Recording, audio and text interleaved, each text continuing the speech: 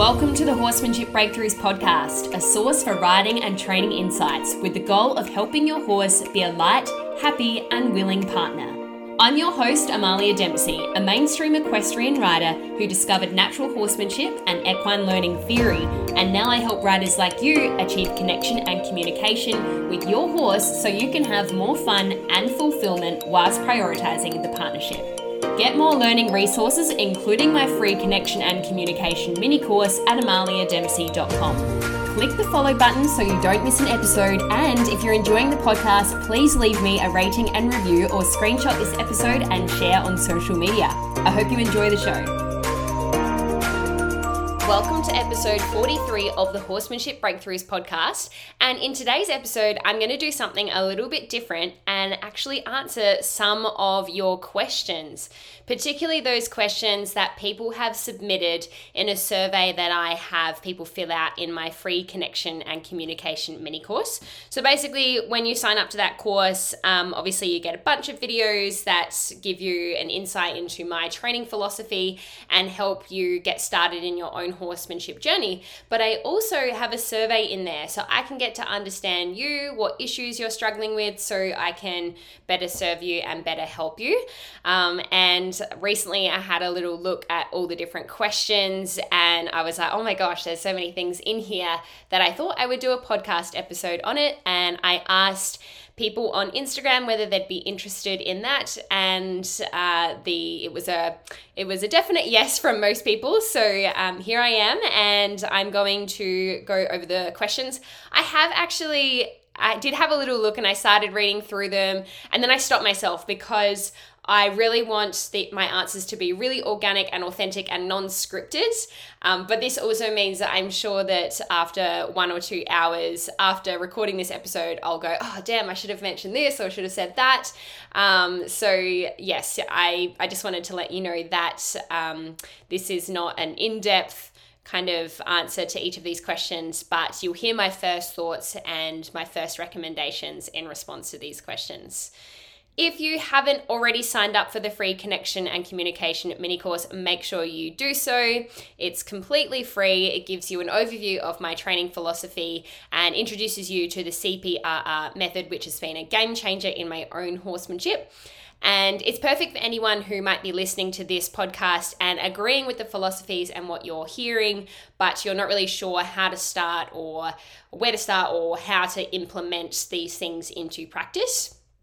But I recognize there's also a bunch of you who are kind of past the basics. You're already into horsemanship. You're already past those fundamental things, including some of my in-person students. And I love teaching more advanced students as well. And I just wanted to let you know that for you guys, I don't have a more advanced program yet. But if you think of something that you would love to learn from me, please let me know. But otherwise, I do have online coaching options as well.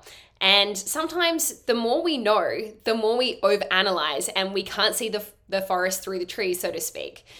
And there is just so much value in just talking through your horse problems, large or small, with someone else who, like myself, who can be very objective and come from a really non-judgmental, non-biased place.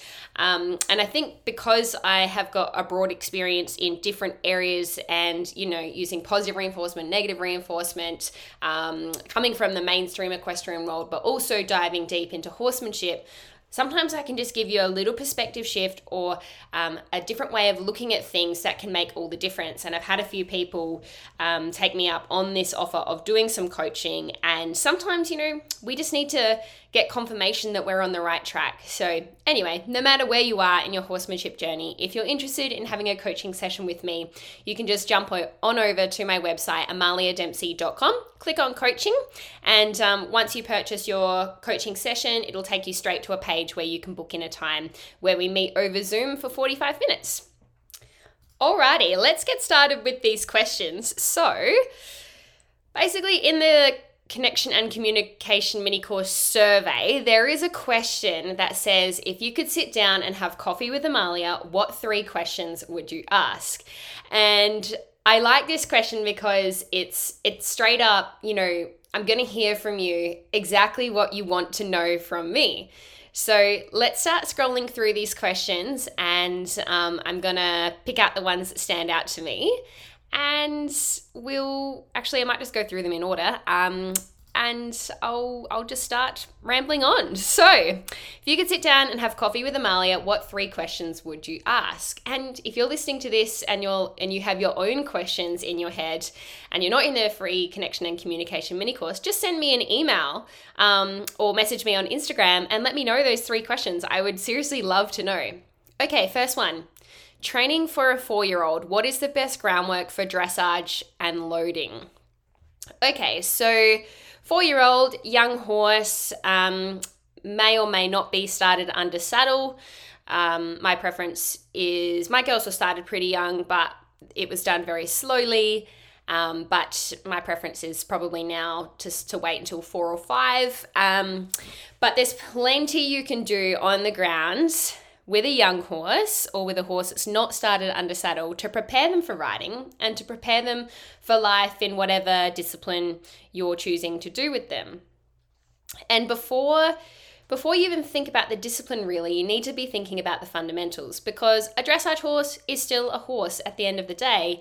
And I think pretty much any horse, no matter what discipline they go into, needs a similar foundation in terms of the fundamentals. And of course, I have my Horsemanship Fundamentals Academy, which basically outlines all the fundamental groundwork, and there's also one module on riding that I believe every horse needs.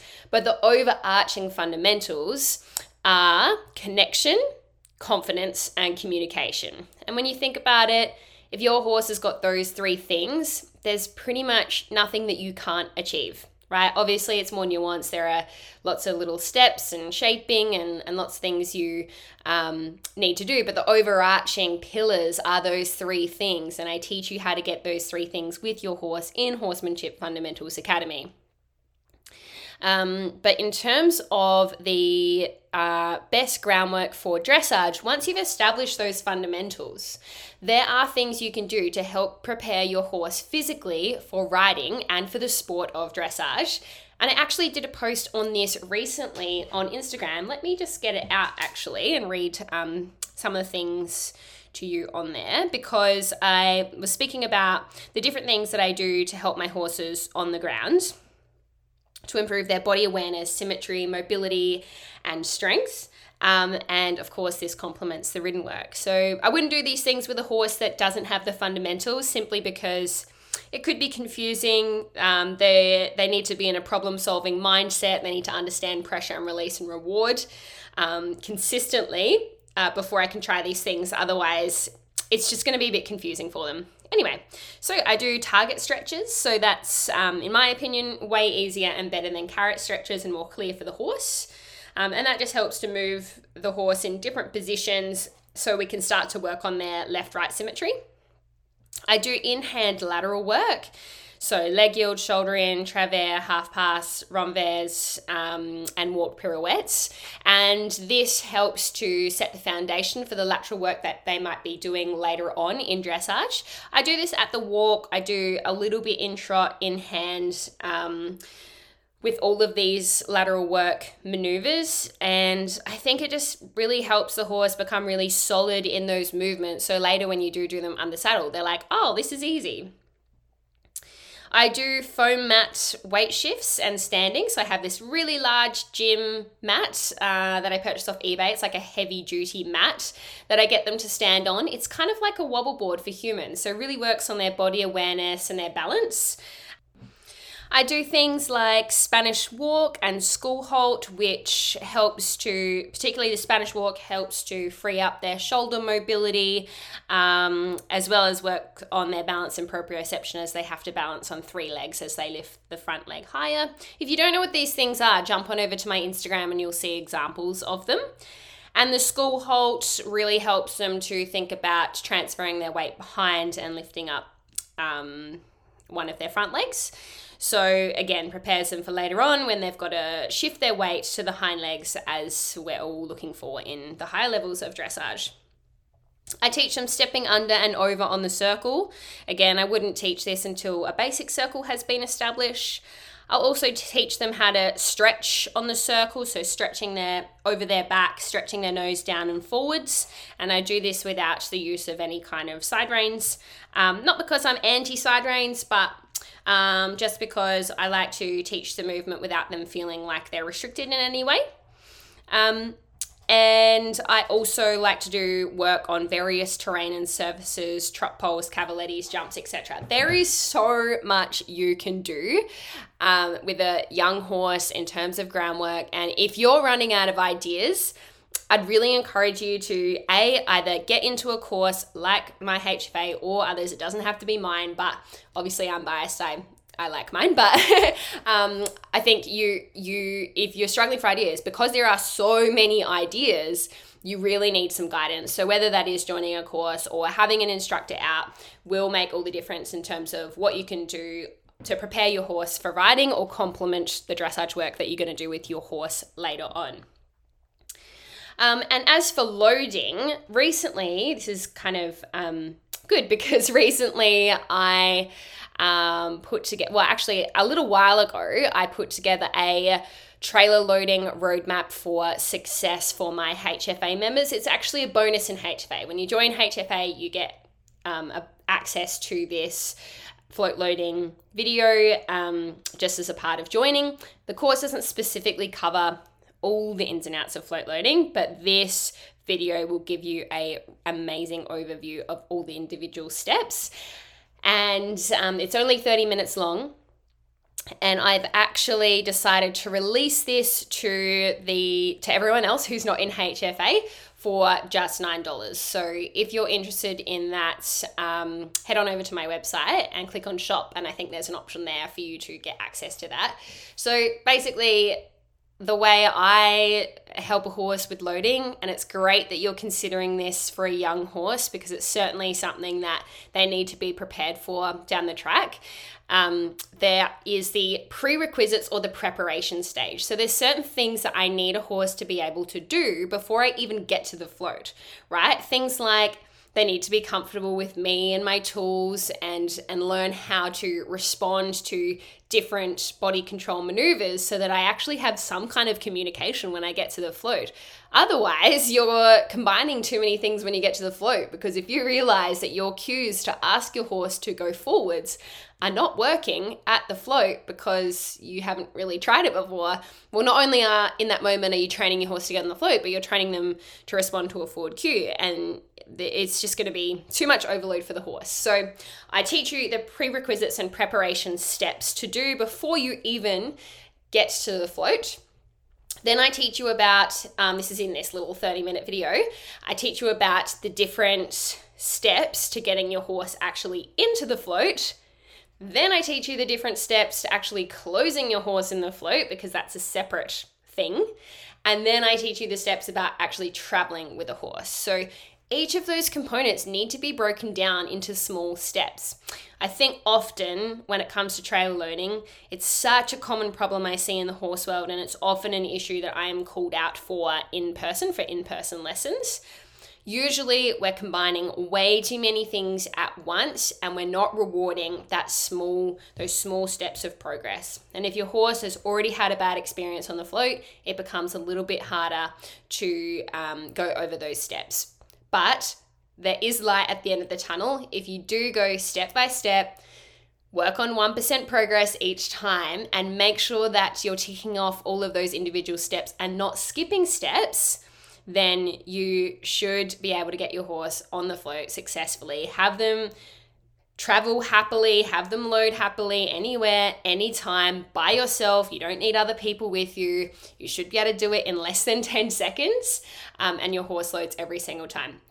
So again, if you want some guidance around that, just head to my website. It's only a $9 video, and it'll save you so much time and frustration at the tailgate, which we've probably, or I can only speak for myself, but I've been there, the last person at a show when my horse wouldn't get on the float, and it's just embarrassing and frustrating, and yeah, it's just not a fun time. But once you know the steps on how to load a horse onto the float, it won't be so daunting and it won't be so stressful and frustrating.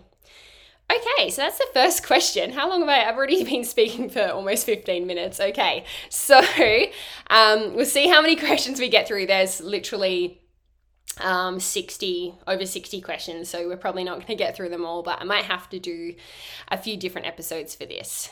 Okay, so now, this next one is a bit of a long one. It says, I'm definitely a conversationalist, so usually when I chat with people, it flows super organically. However, I would probably ask about background story, life-changing horse stories. Would love to know methodologies used for some of those cool tricks I've seen on Instagram, haha, and people who inspire you, etc. Okay, that is like a whole podcast episode in itself. I think I have spoken about my background story in one of my earlier episodes with, I think one of my students, Emma, interviewed me early on in the podcast. I can't remember exactly which episode, but if you scroll back, you'll hear more about my story there. Life-changing horse stories. I would say that without going on a huge tangent, the life-changing horse story for me was when I got my 2 fillies, who were 1-year-olds at the time, and it dawned on me this huge responsibility of having young horses and wanting to give them the absolute best start in life and not knowing where to start. Seeing other horsemanship trainers work with my horses and have them respond and connect so beautifully, and me in that moment going, oh wow, there is a huge hole in my knowledge bank when it comes to horses, and feeling like a total beginner all over again. That was life-changing for me, because that was the moment I committed myself to learning actually how to train horses, actually how to understand horses and horse training. So that was probably the biggest life-changing horse story. There's probably a lot more, but again, 60 questions here that I've got to get through. So the next part, would love to know methodologies used for some of those cool tricks I've seen on Instagram. I can tell you straight away, it's CPRR, the acronym that I speak about in my free connection and communication mini course, and that I take to the next level and show you how to use that in various ways in HFA. All the acronyms today. So, but just, I'll give you a spoiler. So CPRR, cue, pressure, response, release. Cue, pressure, release, reward. Don't even know my own acronym. So I think most people know about pressure and release, right? So the cue is something that I put more emphasis on, as well as the reward. And I've actually recently thought about adding an extra R to that acronym, which is relaxation, because I've noticed that we're teaching people just want to move on to the next thing, and we really need to prioritize relaxation before and after anything we ask our horses to do. Anyway, so the cue means that ultimately you won't have to use pressure when you train your horse, so that you can eventually have a really crisp, clear, and almost invisible communication with your horse, because you've trained these individual cues. And the rewards for me, I do use positive reinforcement, not purely. I still use pressure release. There are some pure positive reinforcement trainers out there who are fantastic. There are some things that I have trained with purely positive reinforcement, like the smile. I don't know how you would use pressure to teach a smile, really, apart from like maybe irritating the lip or something. I'm not sure. But so there's some things that I definitely have used with pure positive reinforcement. And if you're not familiar with these terms, positive and negative reinforcement. So negative reinforcement is, in general, pressure release. So it's the removal of something aversive to increase a behavior. Like putting your leg on, the horse goes forward, you take the leg off, right? In a very basic example. And then positive reinforcement is when you add something desirable to increase a behavior. So that is when you might offer a food reward or a scratch on the wither or something that your horse likes in response to a behavior that you want to train. So I actually use combined reinforcement. I use pressure, release, and reward, but I try and train cues as much as possible so I don't have to use pressure, but I'm comfortable using pressure also. So that's my methodology, I guess you could say. There's a whole lot more to it in terms of, the bond with my horses, the connection with my horses, who I am, my energy around them.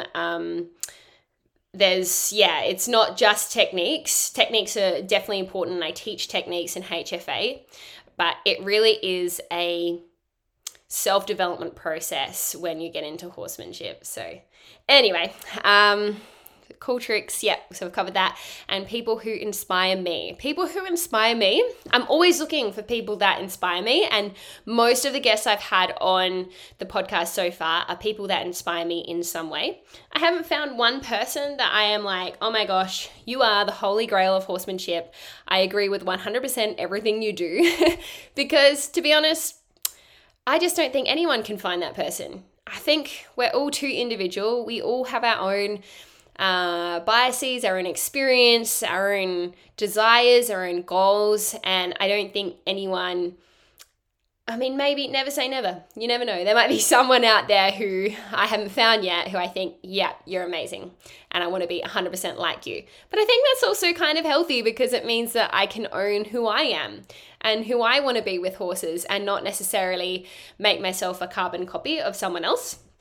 But I will tell you about some people that I am really inspired by in general. So Karen Rolfe is probably one of the biggest influences for me. I feel like I was easily able to relate to her because she came from a mainstream background initially in dressage, so did I, and then she went into Pirelli, and so did I, and then she sort of started combining what she already knew with mainstream dressage and natural horsemanship to create Dressage Naturally, and I've pretty much consumed all of her content. I think she's an amazing teacher, trainer, and person, and I have a lot of respect for her. I did interview her on the podcast, so definitely listen to that episode. I also am inspired by a rider called Anya Beran. She's a classical dressage rider. Her seat is exceptional. She's written a whole book about the seat, the dressage seat it's called. I could watch her ride forever. I wish she had more content because I would literally just watch her all day because she's just so soft with the horses, and yeah, I just really admire her technical riding abilities. I'm also a huge fan of Ingrid Klimke. I know she's more mainstream, obviously, but hey, I've actually seen her, ride in a neck rope and do a little bit of stuff at Liberty. So just because people don't promote that that's what they do doesn't mean it's not happening. I think she's an incredible rider. Obviously, she's at the top of her field in both eventing and dressage, which is phenomenal. She comes from a dressage background, a horsey background, with her dad obviously being Dr. Rainer Klimke, or Klimke. I'm not sure if it's Klimke or Klimke, but anyway, I'll alternate between the two. I just think she's just such a phenomenal rider. She's just an exceptional rider. I'm trying to think who else inspires me off the top of my head.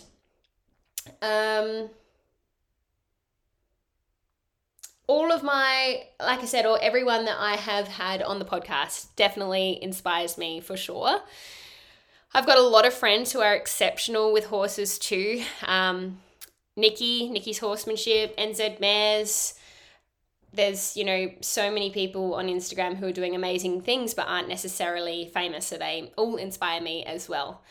But yes, I'd say my main ones are, and I think I have mentioned them on the podcast, Karen Rolfe, Anya Beran, and Ingrid Klimke. Okay, next question. My horse is not very forward thinking in the arena, and I would like to improve that, but not with too much pressure as he is sensitive and shuts down. Okay, so I actually have a whole podcast episode on this. I can't remember again what number it is, but scroll back. There's a whole episode on how to help your quote unquote lazy horse or unmotivated horse be more forward and positive thinking when you ride. So I think there's like 18 or 19 ideas in there in terms of how to help you get your horse more forward thinking. But interesting that you had in the arena there. So that tells me that perhaps outside the arena, your horse is more forward. And that says to me that perhaps they're not enjoying so much what you do in the arena. So try and make the arena a more enjoyable place. There is a point-to-point exercise that's really good for this, again, that I talk about in that episode. But with not too much pressure as he ascends him and shuts down. I totally get that point as well. I would try and reframe pressure as a positive thing to your horse. And when I say a positive thing, I mean, obviously it's still aversive, but you need to show them that there is an answer to the way that you're using pressure, that they can control the amount of pressure that is used if the correct response is given. I'm assuming that you've already considered things like pain or discomfort when it comes to going forwards, because they can be things that can inhibit your horse from wanting to be more forward in the arena as well. It could be that you just need more enjoyment, that you need to find something that your horse actually enjoys, maybe do obstacles or jumping or something to make it more enjoyable for your horse. But yeah, I would just say to that question, go listen to that episode. It's earlier on and it gives you a lot of thoughts in terms of how to help your horse be more forward thinking in the arena. Next question, how to deepen my relationship with my horse, how to stop my horse from putting his ears back when girthing, and making my horse go off the leg. Okay, making my horse go off the leg, go back and listen to that episode about helping your horse be more forward. How to deepen my relationship with my horse. So in a nutshell, for that, and this is something I mentioned in the connection and communication mini course, and I know a lot of other trainers talk about this concept as well, and it's the relationship bank account. So I always think about, I would like my bank account to be in the pluses, right? So anything that I do with my horse that is something that my horse likes, I am adding deposits into that bank account. Or even if it's just a neutral thing. So the horse doesn't necessarily like it, but they don't not like it. It's just like undemanding time where you're just hanging out with them. They're also deposits into the relationship bank account.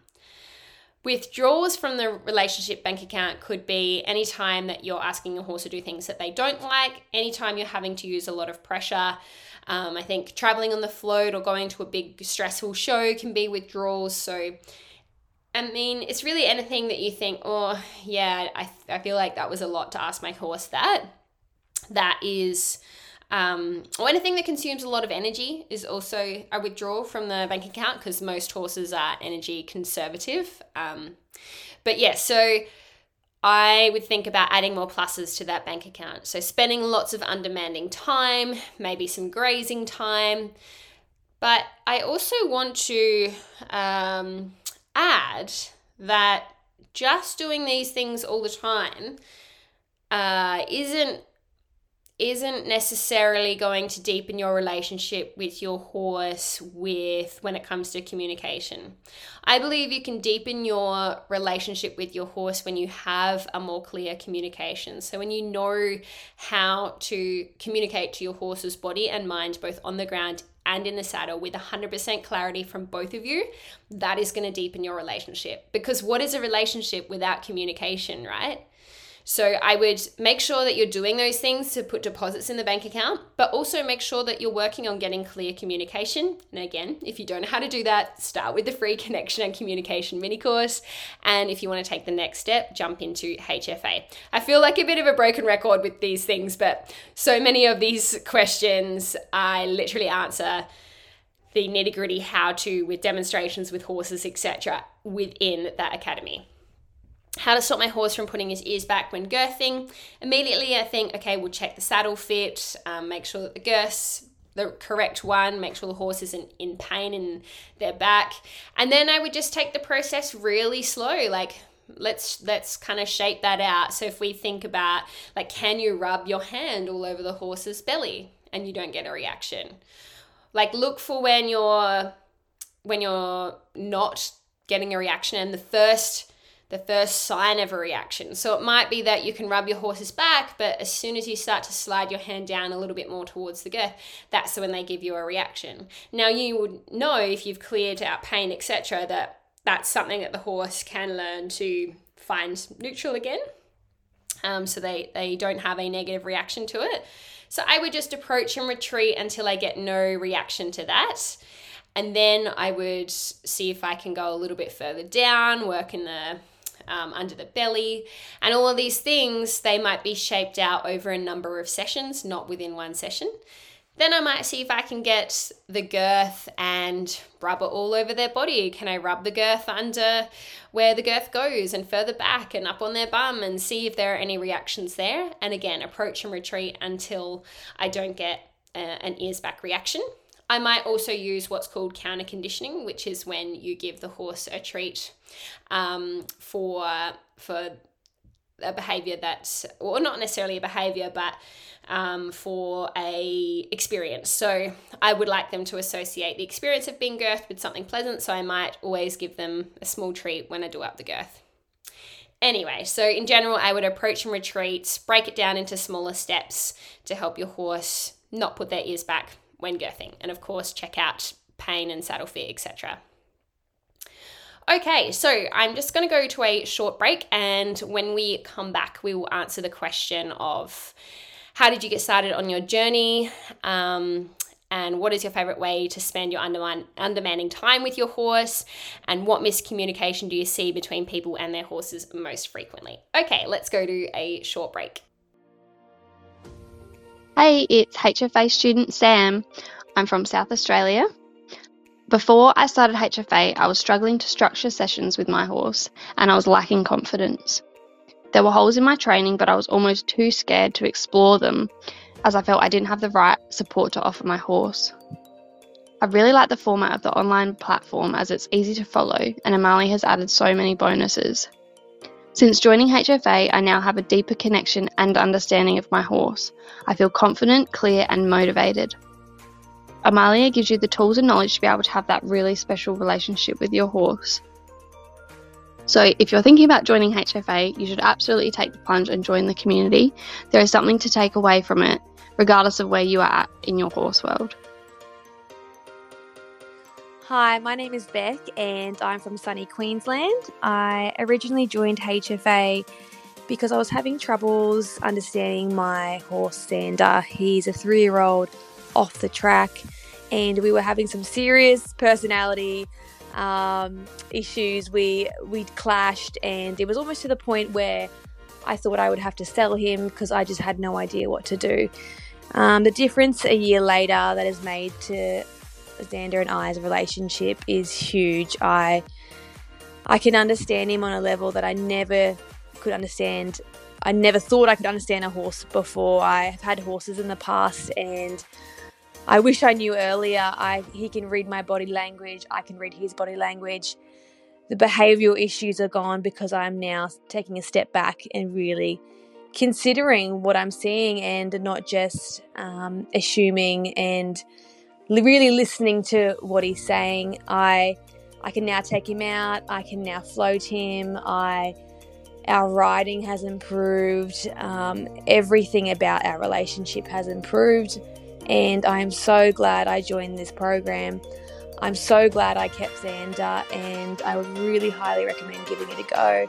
If you're having troubles or if you've thought about natural horsemanship before, it is the best thing you could do. Okay, so next question. How did you get started on your journey? That's all right now, and I was just generally curious. So again, I think I mentioned this earlier in a podcast episode where Emma interviewed me, and I've sort of spoken about it already for when I got the 2 mares at a young age. But my horse journey in general started when I was probably about 5 or 6, with weekly riding lessons, half an hour riding lessons once a week, which I lived for. And I did little not school camps, but horse camps and things. So yeah, wasn't in a horsey family, but my mum loved horses and really wanted to get her own horse. So she knew I was interested in horses also. So she supported that interest and enrolled me in lessons. And then eventually we moved to a property. I got my own pony. I went to pony club and riding club, and just sort of worked my way up, had various horses, started competing in different disciplines, and all the way through with eventing and dressage. And then fast forward to the horsemanship turning point, which is when I got the 2 young mares, which I spoke about earlier, and my whole life changed because I realized that even though I had been around horses for a long time, I didn't really know the first thing about training them or about horse psychology or really understanding them, or anything horsemanship in general. Don't get me wrong, I still knew a lot of things and I was still a great rider. There was a huge hole in my knowledge in that area.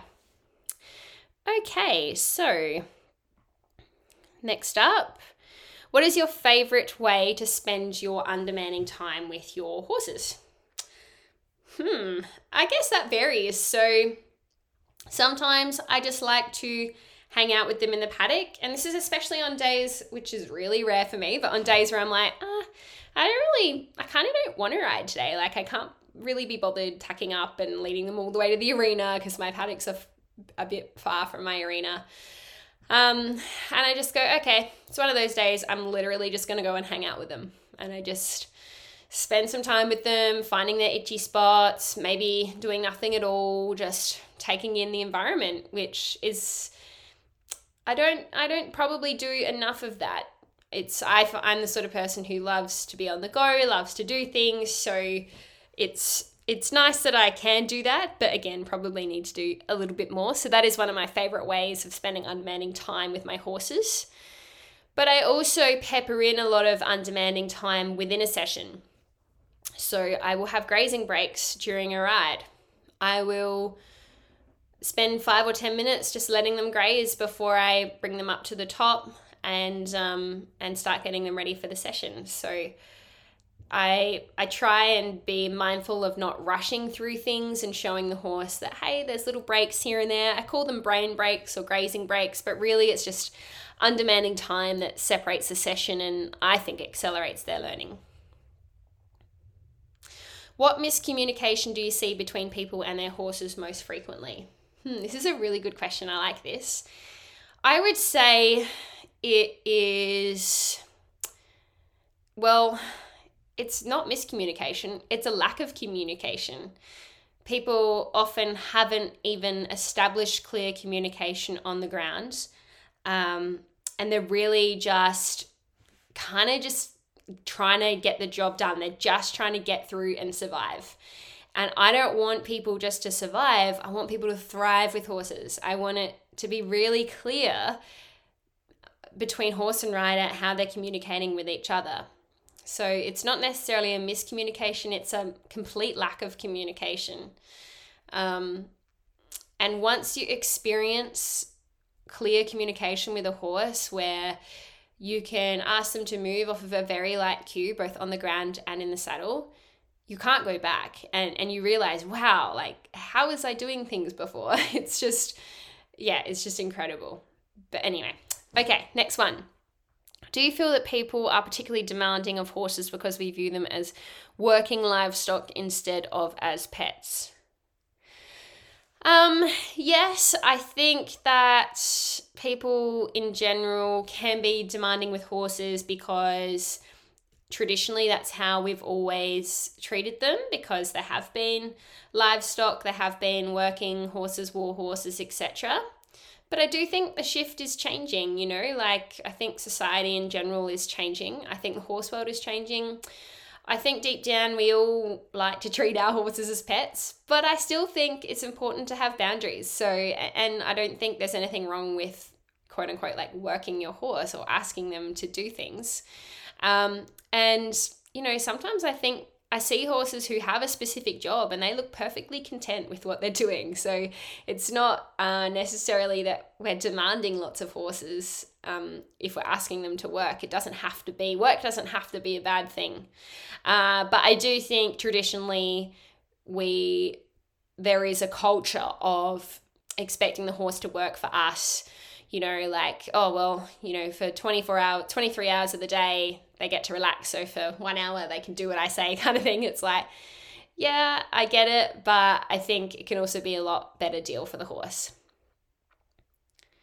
Okay, so I think this person misinterpreted the question because he or she said, what happened to you before you were rescued from the field? I'm like, rescued from the field? Was I rescued from a field? But I think she's talking to her horse. So what happened to you before you were rescued from the field? Why don't you like your head ears being touched? What is your favorite thing to do in the arena? So cool. Love that you're thinking about your horse in those in response to that question. I can't answer the first and third, but perhaps with the head and ears, not liking the head or ears being touched, perhaps they've had a negative experience with the ears and the head, or they just naturally don't like their head or ears being touched. And I would use approach and retreat and counter conditioning to help the horse be more comfortable and confident with the head and ears being touched. Fun fact, Harriet, one of my horses, Harriet, she had a injury to her ear as a foal, and as a result needed some veterinary care. And because of that, she was quite head shy when I got her. But it honestly didn't take long for me with approach and retreat. This is actually even before I even dabbled in horsemanship, before she was actually totally fine with her head and ears. And I don't really have any issues with it since. So I do think that you can override a negative experience with enough positive experiences. Okay, next one. How to best work with a horse that thinks he's part shark. Okay, how to communicate with your horse that everything is okay. How to help your horse find calm. Okay, so I'm thinking if you feel like your horse thinks he's part shark, I'm guessing maybe like they're a little bit aggressive perhaps. So I would try and think, let me know if there is a different explanation. I'm guessing that shark would mean that they're an aggressive horse. But anyway, think about the reasons why this horse might be aggressive for a start. Again, pain, discomfort. Perhaps it's worked for them. It's a learned behavior. But I would first and foremost keep yourself safe. Make sure that you've got boundaries. I want to be able to listen to my horses, but I also want to let them know that, hey, like even if you're in discomfort or pain or something, it's still not okay to bite me or, charge me or run me over. I will listen to your more subtle communication around that, but it's still not okay to bowl me over or whatever. Like you've got to keep yourself safe. So I would say that perhaps you need some communication around boundaries. So teaching your horse how to back up, teaching your horse how to lead from a distance, making sure that you are able to keep what I call concrete feet. So keep your feet still. Make sure that you're not moving your feet in response to your horse, because if they know that you're movable in the small moments, in the large moments, they'll think you're going to get out the way when really they'll just bowl you over. So yeah, probably boundaries with that one. How to communicate with your horse that everything is okay. This is something that is built up over time through building trust, confidence, connection, communication, all those fundamentals, particularly through groundwork tasks, through your boundaries as well, but particularly through that communication. I think a lot of horses, and I tell my students this all the time, clear communication brings about relaxation. So if you can effectively communicate to your horse clearly in the moments where they're not okay, you'll be able to redirect their thoughts, approach and retreat safely so that you can show them that they're okay. Horses are flight animals. I don't think that will ever 100% bomb-proof a horse without shutting them down. There will be times where they're worried about things. So it's really good for people to have a toolkit of things that they can use in those moments where their horse is showing them that they're worried or scared or afraid or tense or nervous, etc., all the words that people use. And I talk about a confidence and relaxation toolkit. And this is where I go over all of the different techniques that help a horse be more comfortable and relaxed with perhaps a scary object or their environment, etc. So whenever your horse is scared, I want people to immediately think about that toolbox so they can work through each of those things. It might be that a particular technique works with a horse better than other techniques, but you're not going to know that until you trial and error. So I'd encourage you to try all of those different techniques with your particular horse in different situations to see what works. And then you'll come up with your own customized kind of plan for your horse to show them that everything is okay and to help them find their calm in situations where they are a little bit worried. And that's Confidence and Relaxation Toolkit is everything that I teach in Module 3 inside of Horsemanship Fundamentals Academy. They're things like systematic desensitization, which is basically approach and retreat. They're things like approach conditioning, counter conditioning, overshadowing, asking for permission, waiting, stimulus blending. So many different techniques you can use to help your horse be calm, confident, relaxed in those scary situations. And if you don't know what those things are, of course you can look them up, but I show you how to actually implement them in HFA. So again, that's in Module 3 of HFA, and it's not as simple as just telling your horse like, hey, you're okay. Like there's literally steps that you need to go to show your horse that they can be calm and confident with whatever that they're worried about. And it takes repetition. You might need to go through those techniques multiple times before your horse starts to kind of generalize and go, oh, okay, this is sort of, I mean, who knows exactly if they think like this, but this is sort of like that last situation where everything turned out to be okay, so I can trust this owner in this situation as well. I feel like the more experiences, the more difficult circumstances you go through with your horse, where your horse comes out the other side going, oh, I survived, the more confident that they're going to be. But if you don't have a strategy, you have no idea how to help your horse be calm, or you have no idea how to communicate to your horse that everything is okay, then you need to learn how. And you need to learn those techniques and understand your relaxation and confidence toolkit. The next question is using rewards, treat-based training. How do I stop her asking, looking for food every time she sees me? How can I manage, reduce her anxiety? What owner techniques can I use to help me cope better? Okay, so this question, I recently added like a 10-minute video on this inside of HFA because it is something that people struggle with a lot, especially when they start to use treats. I would say that if you are new to horsemanship, perhaps lay off using treats to begin with and really learn how to master the use of pressure and release. So cue, pressure, release, followed by relaxation. Learn how to do that really well before you start to add treats in, especially if you have a really foodie horse or they get really anxious around treats and food, because it's going to be a lot more complex. Whereas if you just stick to pressure and release, it's a lot more clear. Maybe you just use a treat when you catch them or something, so it's they're still getting a positive association with you, but with your training, you learn how to use pressure and release first. Now, this is different to what many of my colleagues might suggest, particularly the pure positive reinforcement trainers. But my preference is that you have an understanding of how to use pressure and release first. The majority of the equestrian world uses pressure and release. And I think it's really important for safety to have strong boundaries to be able to use pressure to motivate a response.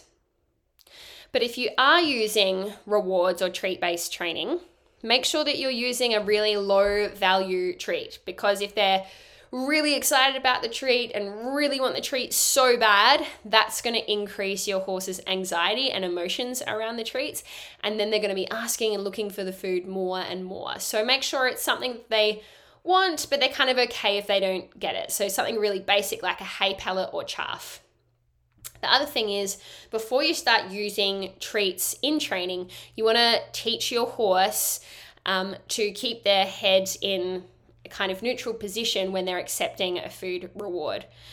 And you will see a little snippet of this on my Instagram. There is I think it's a beautiful video of Beauty doing a Spanish walk. There's a beautiful sunset in the background, and I've used positive reinforcement to train this particular movement. And at the end, she's like looking and pestering for the treat because she knows she's done a great job. And you'll see me wait until she puts her head in the treat receiving position before I give her the treat. So even when you've moved past showing your horse how to keep their head still and stationary to receive a treat, even when you've moved past that and you've moved on to different behaviors and movements, every time you give a treat, make sure that your horse is not at your pocket, not at your, pestering your side, the head has to be in that middle position for you to give them the reward. So that should help with the whole pestering situation. I have a video in HFA on how to teach your horse to keep their head still. So I call it treat manners when you're using treats as well. So that's something to look out for if you're in the academy. Okay, well, I feel like that's a lot of questions. I don't know exactly how many I've got through already, but hopefully that has helped you. If I'm guessing some of you might have similar questions to those that I've gone through today. There's still a whole lot more, so I might do another episode answering more of these questions. There might be some overlap though, so I might have to go through them and actually select the ones, because I'm seeing already that there's some double up of questions that are being asked. So anyway, I hope you enjoyed today's episode. Let me know if you did enjoy it. I don't often post solo episodes, so let me know if you do, like when I'm just rambling on about horsemanship things or answering your questions. And do let me know if you have your own questions that I can add to the list by messaging me on Instagram at Amalia_horses, or just emailing me, which you can find out my email on my website. And as always, if you enjoyed this episode, please share it with your friends. Maybe take a screenshot, send them a text or a message with it, share it on social media. The more people that we can get the podcast out to, I believe the horse world will be a better place. So thank you again for listening, and I'll see you in the next episode. Thanks for listening to the Horsemanship Breakthroughs podcast. Make sure you hit the follow button so you get notified every time a new episode is released. And if you've learned even just one small thing from today's show, I would really appreciate if you could leave a review on Apple Podcasts or screenshot this episode and share it on social media. You can connect with me on Instagram at Amalia_horses or my website amaliadempsey.com, where you can find free resources to help you on your horsemanship journey. That's all for today. Thanks for being here. Remember to train with kindness and ride with excellence, and I'll see you in the next episode.